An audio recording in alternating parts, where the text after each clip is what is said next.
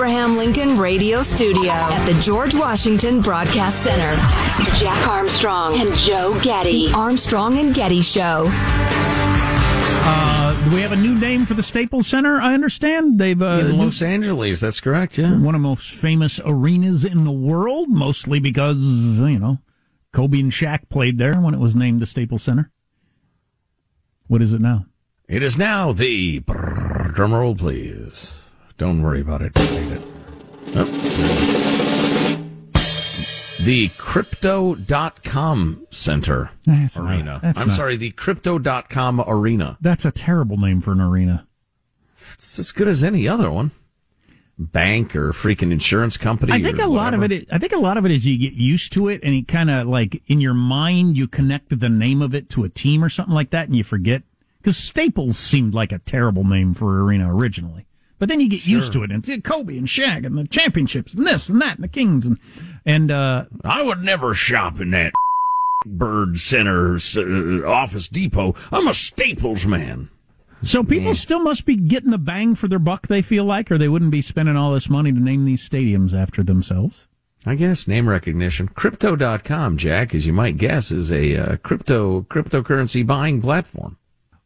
What's interesting to me is that this didn't happen. We grew up with the Boston Garden and, Mile High Stadium and all these different things, these iconic venues that weren't advertisement. And what's interesting to me is that they lasted for as long, like nobody thought of it. And then when somebody did think of it, like when it became a thing, then they all went that direction and it's never going back. Mm-hmm. But why did it take until the 90s or whenever this started for somebody to think, hey, instead of just calling it, Cleveland Field, how about we call it, Jim's Auto and I'll give you $100. And then everything changed. Yeah, I wonder if we can find like an indoor soccer facility or something for kids to play in. I mean, a real cheapo one. Give them $1,000 and have them call it the Armstrong and Getty Center. Wouldn't that be exciting? Yeah. We could be there at the ribbon cutting. How has it not happened that a guy like Elon Musk hasn't bought the naming rights for one of these giant places and given it some sort of childish, 42069 name? Or bought every arena in the NHL, say, and named it the Tesla Arena. Yeah.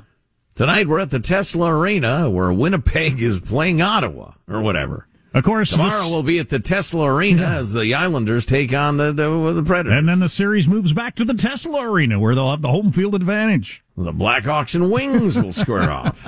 Right, exactly. Just a matter of time. Next step is wearing sweats. I'm only just really the only reason I'm saying this out loud is because I feel like if I say it out loud, maybe I'll do something. I think I am officially in the worst shape of my life. Like officially. And I don't think, now without a doubt, I'm in the worst shape of my life. Which is weird because generally if your spouse leaves people usually get in better shape, your revenge bot or whatever. I mean, eventually. That's like the pop culture thing. Well, it's been a while. I've had 7-8 months. You'd have thought Okay. You'd think I wouldn't be going the other direction. Don't let me get in the way of your self-whipping. Go ahead. No, that's the most common thing is immediately people, whether it's a marriage or just a relationship or whatever, you get dumped and you get in super good shape, like right away.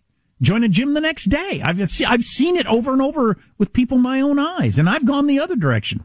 Nothing matters, and what if it did? I think I'll just eat ice cream for dinner. Why am I using my legs like a sucker? All that sort of stuff. I saw somebody yesterday. Do you count steps? I'll look at my phone occasionally to see how I've done that day. Your phone counts steps? Our phone? Yeah. I have the same phone. Our phones count steps if you want it to? Yeah, absolutely. The little fitness app there. Didn't know that. Obviously, you look at me.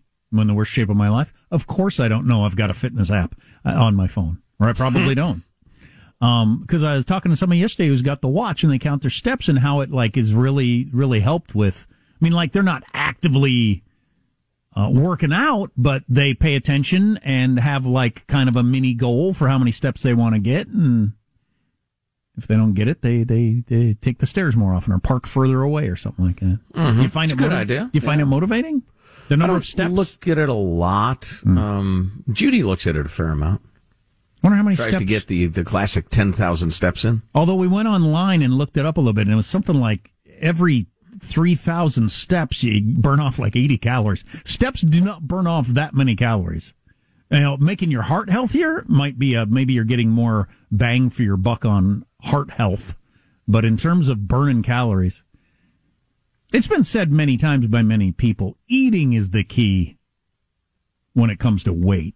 You cannot lean on exercise for weight. You got to eat particularly better. After you get, like in your 40s, 50s, 60s, your joints can't exercise you out of overeating. They won't put up with it. Even if you could, it's just the trade-off doesn't make any sense. The amount of exercise you have to do to overcome one Snickers bar is just crazy. Yeah. Like I was just saying, you can walk 1,000 steps and burn like 15 calories. I mean, just if you lick a Snickers bar, you've done more damage than that. Snicker lickers. It's the input you got to worry about on that whole thing. I don't know. Maybe I'll start counting my steps. Yeah, god dang it. I had a really good day. Super disciplined day yesterday. I worked out. I was feeling really good about it, but the kid was in town and her boyfriend, and when they're in town, they eat a lot. They can eat a lot, so they do, and there's just stuff around the house that normally isn't. There's this big old delicious apple, tart thing, apple turnover-y thing. And I saw that last night. I had a glass of wine. I thought, boy, that looks really good. It'd be a shame if it went to waste, so I ate it. I fell, I have sinned. And after all my self-discipline and work yesterday, I get up the scale exactly the same today as it was yesterday, after all that work. And it was that damn dessert. Early childhood stuff for me has been good. When my kids were like younger than they are now, they're 9 and 11. And we still do bike rides and stuff like that, but I was a lot more active with them when they were littler. I mean, you're literally chasing them around. Mm-hmm. You don't have any choice and all that sort of stuff and jumping on the trampoline. But as they get older, there's a lot more of what we're going to do together is go eat somewhere. There's a lot more of that. And less of the just running around the yard or wrestling or whatever. And so now I'm going to have to. It kind of automatically happened when they were younger, but now it's too easy to fall back on what you're just talking about. The stuff we do together, the time we spend together is calorie intake. That was one of the reasons having an elliptical in my house worked out so well. Yeah, I have one in my house too. I never use it. Boy. Oh, well, that's an issue right there. But because it's not like you can go to the gym and just tell your kids, take care of yourself for, X amount of time. Lock them in the closet with a bowl of water. You're not supposed to do that. No. So, no. So I never do that. So anyway, I'm just trying to help. Momentum. Maybe take the gear off the elliptical and again, I'm saying all this stuff to remind myself, good habits are as hard to break as bad habits. So if you can establish a good habit of jumping on the elliptical every single day, once it gets rolling, it'll be effortless. Or 3 days a week. That's plenty. How about ever? How about once a year? Well, okay. Again, it's just. And again, the other end of it. I don't like your attitude. You know what I was doing last night? I had a big half-gallon thing of caramel fudge Baskin-Robbins ice cream. And God, I work with the old Kathy cartoons. You're Kathy. And I got the Hershey's chocolate bottle, and I'm squirting it into the container and then eating it out with a spoon. Does that sound pretty good, Michael? Yeah, no, but wow. Sounds really good. Yeah, it was delicious. I could be on the elliptical for next year. You're not going to be able to balance that out. What the hell's wrong with me? Yeah. I don't know. What's the opposite of a revenge bod? Aren't you glad you left bod? Maybe that's what I'm working on. I'm not getting into that conversation. Well, I mean, what's going on there? I don't dare. I don't know. Tell me. I'm tired of being able to see my feet. I don't like the looks of my own shoes. Oy. I don't know. I don't know. It's terrible. It's sad. God dang it. What's going to motivate? Cash. Publish a shirtless picture on the website every day. There you go. Public shaming. Read the comments. Public shaming. That's not a bad idea. Publish a shirtless picture and read the comments. Yes. That would work. I don't think I've got the guts to do it, but publish a shirtless picture every day and read the comments. Wow. Do I have the guts to do that? I'll bet it would work. Probably nude, too. Probably ought to be a nude. Well, a shirtless is not nude. Nude then. Why completely nude? Just, No, it's gonna all the comments will be genitalia related, and there's nothing I can work out as much as I want. That's not going to change. Well, if you're too big, it changes the perspective. If you know what I mean, just everything changes. It looks smaller. So those comments too might motivate you. Yeah, I might actually. I'm considering this as an idea. We'd get a lot of web traffic. We would, at least briefly, or none at all. Briefly, or the FCC takes down our website. I publish every day a shirtless photo. Read the comments. That gets me on the elliptical, and then when I start to look better, which I assume I would at some point, then I assume you get some positive stuff. Maybe sure, not the way cruel bastards are on the internet. No, unless you sit there like Bridget Jones with your bowl of ice cream every night, right. and then people cancel out all the good you've done. And then the comments are posting, here you are a month ago, here you are today. This doesn't seem to be going the right direction. Oh, no. You get that sort of thing. Too much perspective. I might actually do this. Remind me of this tomorrow, Mike. I will. Armstrong and Getty. I'm Jack Armstrong. He's Joe Getty. We're the Armstrong and Getty Show. Are you tired of gulping down the lying filth of the mainstream media? Yeah, we are too. We try to tell you the truth every single day. Gulping down lying filth. Wow. Nobody wants to sound dumb. Our goal is to help you not sound dumb. We'll inform you, and it'll be fun at the same time. You have to choose between entertainment and information. Combine them both with the Armstrong and Getty Show. Armstrong and Getty On Demand. 4 episodes available every day via the iHeartRadio app or wherever you download your podcasts. Here's the headline. San Francisco restaurant's $72 fried rice was a runaway hit, was also a chef's nightmare. The crab fried rice at Lily, it's a Vietnamese restaurant in the Richmond district, has the aesthetics of a jewelry display, radiant bubbles of golden trout and white sturgeon caviar. Why do you have to have the big aquarium at the front of so many of those restaurants? I do not know. My favorite Chinese place got a big giant tank right when you walk through the door. Yeah. They have an unctuous sea urchin. What's unctuous mean? It means like you're an ass kisser. That's what I thought. Oh, all right, anyway. And the meat from 3 types of crab are arranged on a bed of expertly fried jasmine rice. Bite-sized morsels of a grilled sirloin topped it, along with rock shrimp, deep tangerine, egg yolks, blah, blah, blah. Black truffle trimmings, blah, blah, blah. It was all. What about the nutritious trout? Thank you, Marshall. It was all a spectacular example of luxury overload. $72 price tag. It was also the restaurant's best seller. Delicious. And they had to take the dish off the menu. It was supposed to be a 2-week item, and it was supposed to be a gimmick for the holidays. The premise was, let's do something so over the top, so bougie. That's the first time I've ever used that term. My daughter's generation, big on that one. Oh, really? They love it. And how do they use it usually? Oh, I'll mention that Judy and I played golf, then had cocktails with our friends. My daughter will say, you two are so bougie. As in bourgeoisie? Yeah, exactly. Okay. Yeah. It was supposed to be something over the top, like nobody would really order it, and we called it the #1 douchebag fried rice in the kitchen. But it became super popular, and they were selling it like crazy, and they didn't want to keep it up, so they'd take it off the list. That's kind of funny. They made something just so over the top, ridiculous. Who would order this? They called it the douchebag fried rice, and it sold like hotcakes to the San Francisco area crowd. Not surprising. Keep selling it, you lazy bastards. What is the charge? Eating a meal? A succulent Chinese meal? Do we have more from that guy? This is the one who got me on the penis before.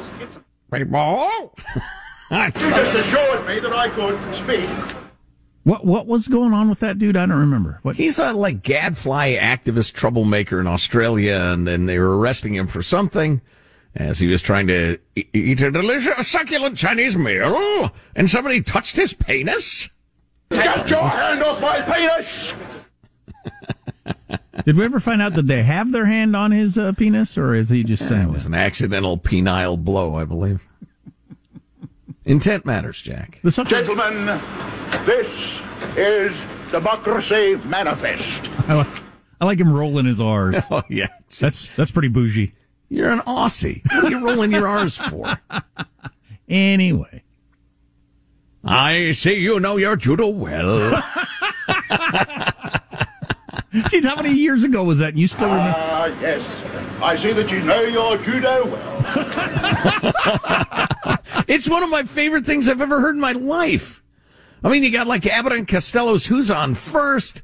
I don't know, and maybe a couple of the great comedy routines, and those are my favorite things. I should talk like that more often. It is funny the way he drops it down like an octave there at the end. I see you know your judo well. Yes. I see that you know your judo well. Yes. Here is a man who touched my penis. This is the bloke who got me on the penis, people. People. Beautiful. Got a man who masturbated in front of a TSA agent at the airport. I read this story, and initially I thought, this would be kind of a funny thing to talk about. But as I was reading it, I thought, you know what this is? It's the new meth. That's what it is. He's on the new meth. Oh, yes. He's lost his mind. He's lost his mind. Or he's really turned on by carry-on bags. I don't know. He threatened the TSA agent, started screaming and yelling, all kinds of assault, and then he just dropped his pants and started doing it. Jacking it? Good Lord. You didn't need to say that. I'm shocked by his behavior. You didn't need to say that, though. I didn't need to say anything. I'm so shocked by his behavior, I had to say things I shouldn't say. Well, that's what he was doing. What excuse is that? Accuracy is my hallmark. In an upcoming episode of Sesame Street, Elmo tags along with a USPS letter carrier to mail his first letter. So that's the new thing for Sesame Street, trying to get kids to mail letters. Elmo's never heard of email. Or calling on the phone. I actually think letter writing is a beautiful lost art. It is. I won't join you in your irresponsible mockery. It ain't coming back, though. It ain't coming back. Oscar's an introvert. Just leave him alone. Let's teach kids to read the TV guide, too. Yes. Armstrong and Getty.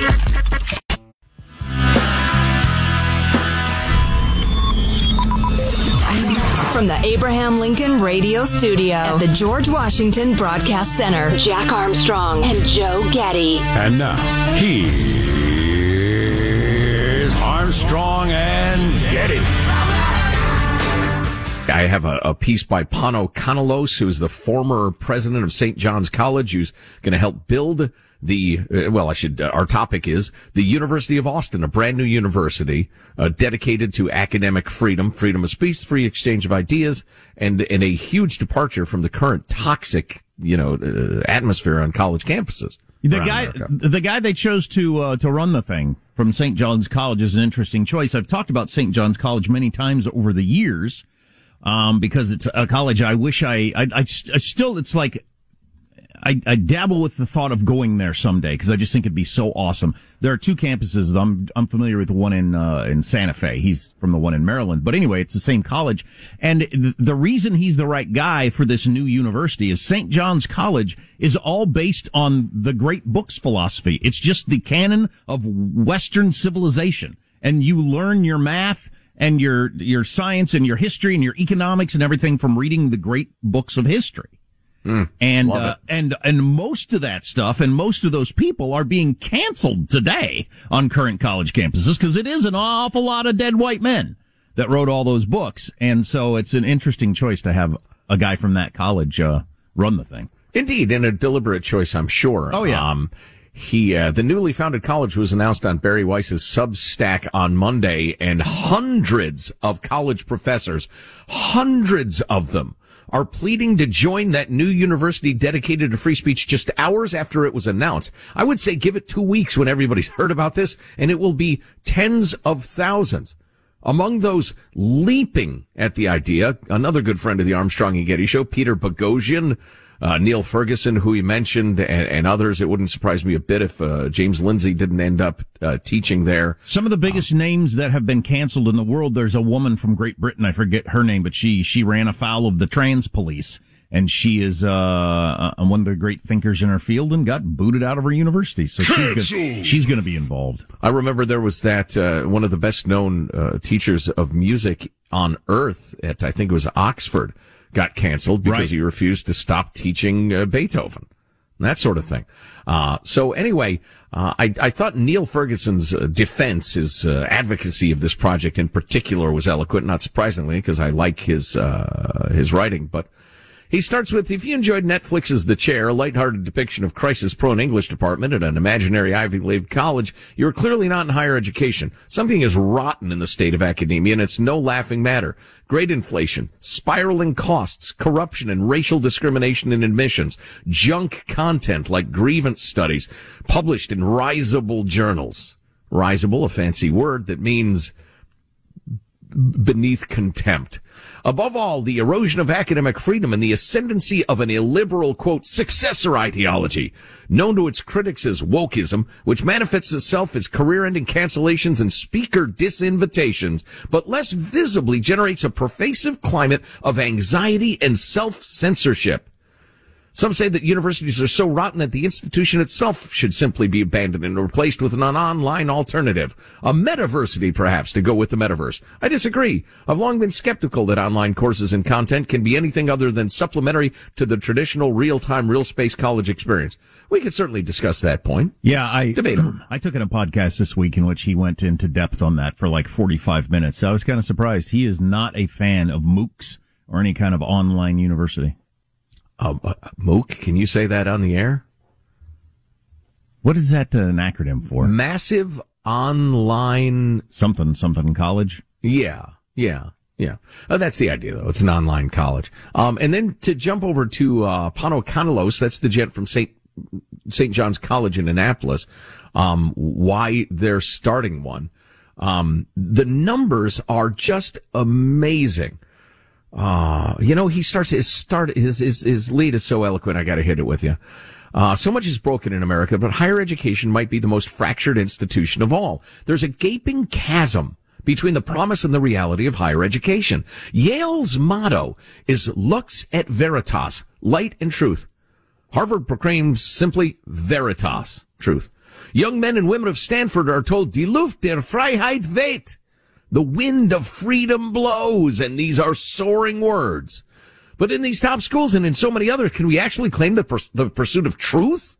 Once the central purpose of university remains the highest virtue, do we honestly believe that the crucial means to that end, freedom of inquiry and civil discourse, prevail when illiberalism has become a pervasive feature of campus life?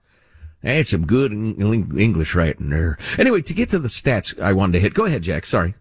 I hope this works.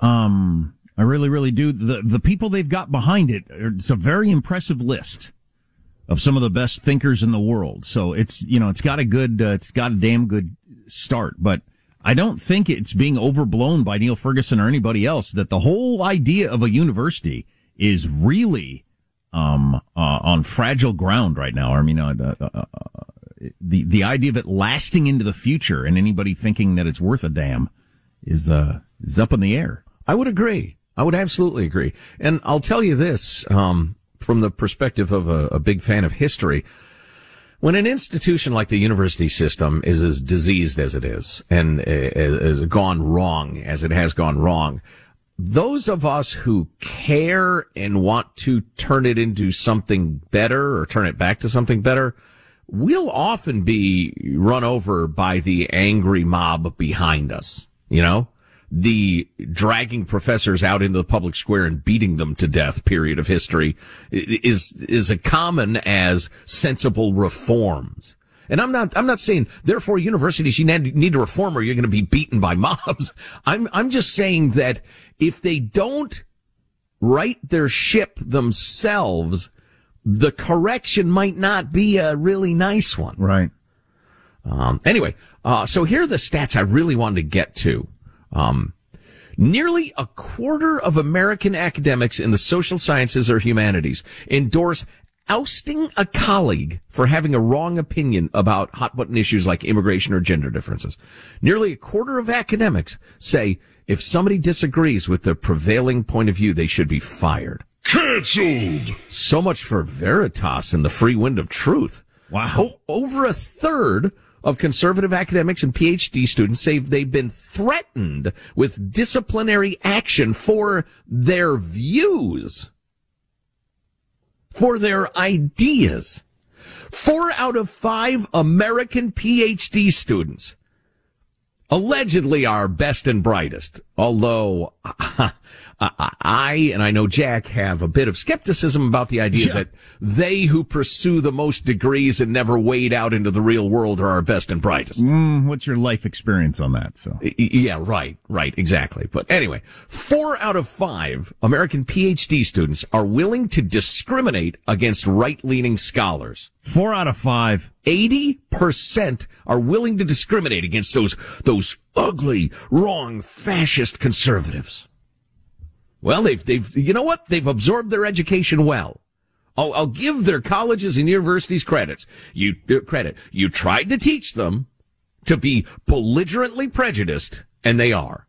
So Neil Ferguson mentioned on this podcast I was listening to, and he wouldn't say the university, but he said at a major university, and he has taught at Harvard, Oxford, Stanford, all the big ones. And he said, all the big Fords. He said at a major university, he said the president of a university told him that he gets at least one complaint a day of recommendation to have a professor fired from somebody complaining about something he said. Every day it happens. It's a daily occurrence. That's amazing. Well, that's because, if I was paying what college students and their parents and their loan providers are paying, I'd get picky too. It's like, staying at a great hotel and there's hair on the bed. I'm calling the front desk. Anyway, a couple more stats for you. The picture among undergrads is even bleaker. In Heterodox Academy's 2020 Campus Expression Survey, almost 2/3, 62% of sampled college students agreed that the climate on their campus prevented students from saying things they believe. A strong majority believe that. Nearly 70% of the students favor reporting professors if the professor says something students find offensive. The Foundation for Individual Rights in Education, FIRE, which I support with my dollars as well as my voice, reports at least 491 disinvitation campaigns since 2000, and roughly half, about 250 of them, were successful. On our quads, faculty are being treated like thought criminals. And they go into the story of Dorian Abbott, that University of Chicago scientist was supposed to talk about space at MIT, disinvited. Because he doesn't believe the right things about the woke culture. Peter Boghossian again, philosophy professor at Portland State University, finally quit after years of harassment, physical and professional, by faculty and administrators. Kathleen Stock, professor at University of Sussex, just resigned after mobs threatened her over her research on sex and gender. Again, I got to figure out what these people need. If I can make some small contribution to them, I am 100% down. Occasionally we'll get an email saying, "Hey, you guys bring up problems all the time. How about solutions? What are the solutions?" Well, often the solutions are extremely difficult and complicated, but in this case, I'm down with these people. I'm going to see if we can get it up and going. It'll be a slow process, but if they could start to get students out into, higher levels of society, whether it's academics or the workplace or whatever, and employers say, "Hey, these young people coming out of this university aren't yelling at me for using the wrong pronouns or cringing in fear if somebody says the wrong thing in a meeting or whatever. We want to hire more of these people." And then, maybe it snowballs from there. Yeah, you might have a professor who says, "I think a human with ovaries is a woman, and people without ovaries are not women," without being run out of their job. It's a hell of an interesting idea. I'm very excited that it's happening. Me too. I think it's great. And the names that are attached to it, it's absolutely amazing. Oh yeah, they're serious people. This is not, a couple of DJs, whipping up something for a couple of fake contributions online, then they disappear with the money. These are serious people. That St. John's College that I was talking about, that I'd always kind of dreamed of going to, and I don't know that I'm smart enough to be able to do it, but so, at least the way they used to do it. And the Santa Fe campus is just, it's beautiful, but the classes are tiny. There aren't very many people to go to this college because it's rigorous. But so your assignment's going to be, read Chaucer. And then so you come in next week and you sit around and you talk about it. Like there's not a paper, there's not a grade, you sit around and talk it. And the professor decides whether you've, fully absorbed it and understand it enough or not. Period. That's it. I've read Chaucer and I have not. That's the whole grading system. I mean, that's I all didn't there is to it. absorb much. I absorbed several beers after I gave up in frustration. Okay, this weekend, go read Plato. Come in. We'll discuss it next week. And at the end of the week, I'll decide whether or not you passed or not. See, I'd come back and announce I played with Plato all weekend long. What? Plato with a T? Oh. I didn't actually read it. I was going to guess on the test. Multiple choice, right? Armstrong and Getty. Jack Armstrong and Joe Getty. Point of personal privilege. Don't get brazen with me. The Armstrong and Getty Show. If you are a Republican and conservative, this is actually great news. It's not good for the country, but it's great for Republicans. You have editorials like this one in the Washington Post by Jonathan Capehart. Winsome Sears, a black Republican winning in Virginia, doesn't rule out race as a big factor. And he goes into how Glenn Youngkin won, and his election was fueled by a campaign that used the boogeyman of critical race theory to tap into the grievances of white voters. It showed that fear worked. People use fear, politicians use fear, racial fears for political gain, but it was all coded to dog whistle racism.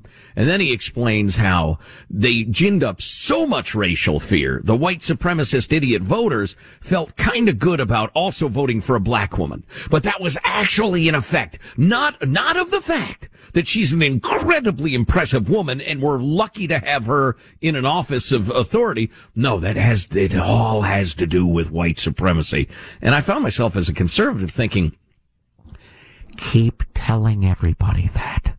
Keep saying that. Keep writing that. For goodness sakes, put off as long as possible the realization of what actually happened in that race, which, as we were discussing, was partly the pitting kids against each other by race, but partly just the Democrat politicians slavish, following the dictates of the unions, the teachers union in specific. And then finally I want to play this for you. This is on, and I'd like to apologize in advance. I'm going to inflict Brian Stelter of CNN on you. Reliable Sources is a show that's ostensibly about the media, but it's really just about repeating the cliches of CNN and their political point of view. This gal was on, I don't have the names in front of me, I apologize. I always try to be ready for that, and I misplaced them, but this gal's out with a new book about how silly all this stuff is, and she had a commentary on how the left is misinterpreting the race in Virginia, and listen to the pushback she gets. Clip number 60, Michael.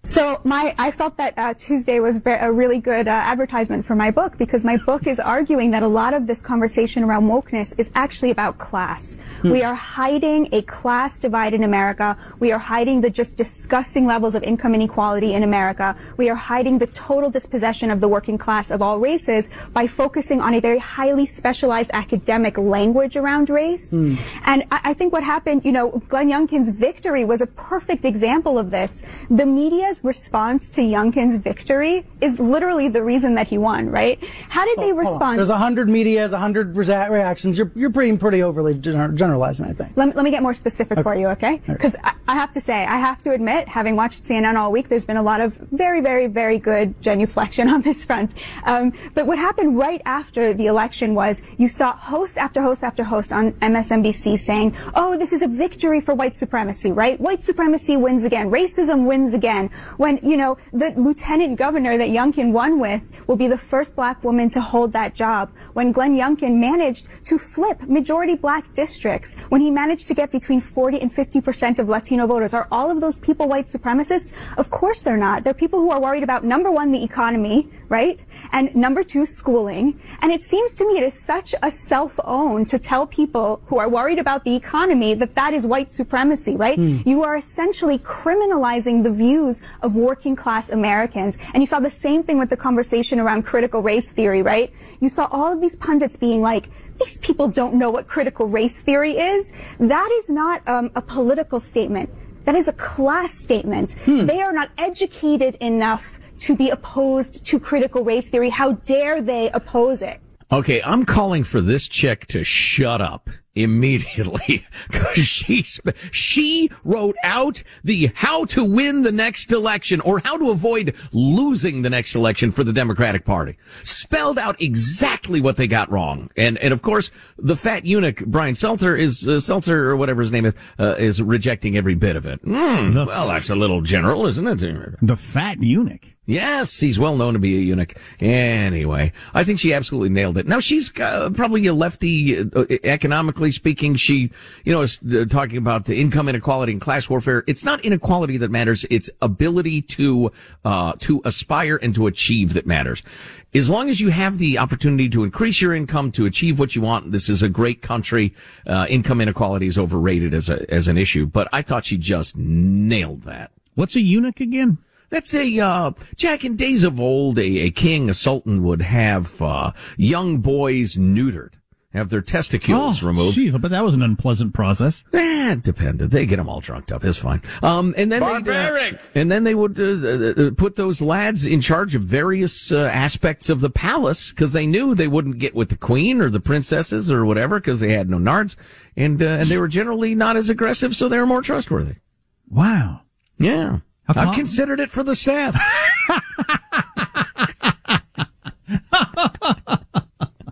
Oh my gosh. That's an interesting practice. Is there a good book about that? I'd like to read up on that. There probably are several. How prevalent was that? What a horrible thing to do. I don't know. I've never been a eunuch, but I don't. It seems kind of relaxing in some ways. No, the process of doing it though, pre-anesthesia, just had to be brutal.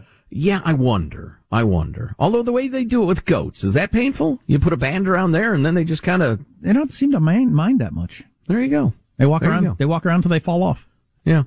But again, just in general, to sum it up, keep telling voters they're wrong and stupid about their most careful or closely held concerns. Yeah, see how that works for you. Armstrong and Getty.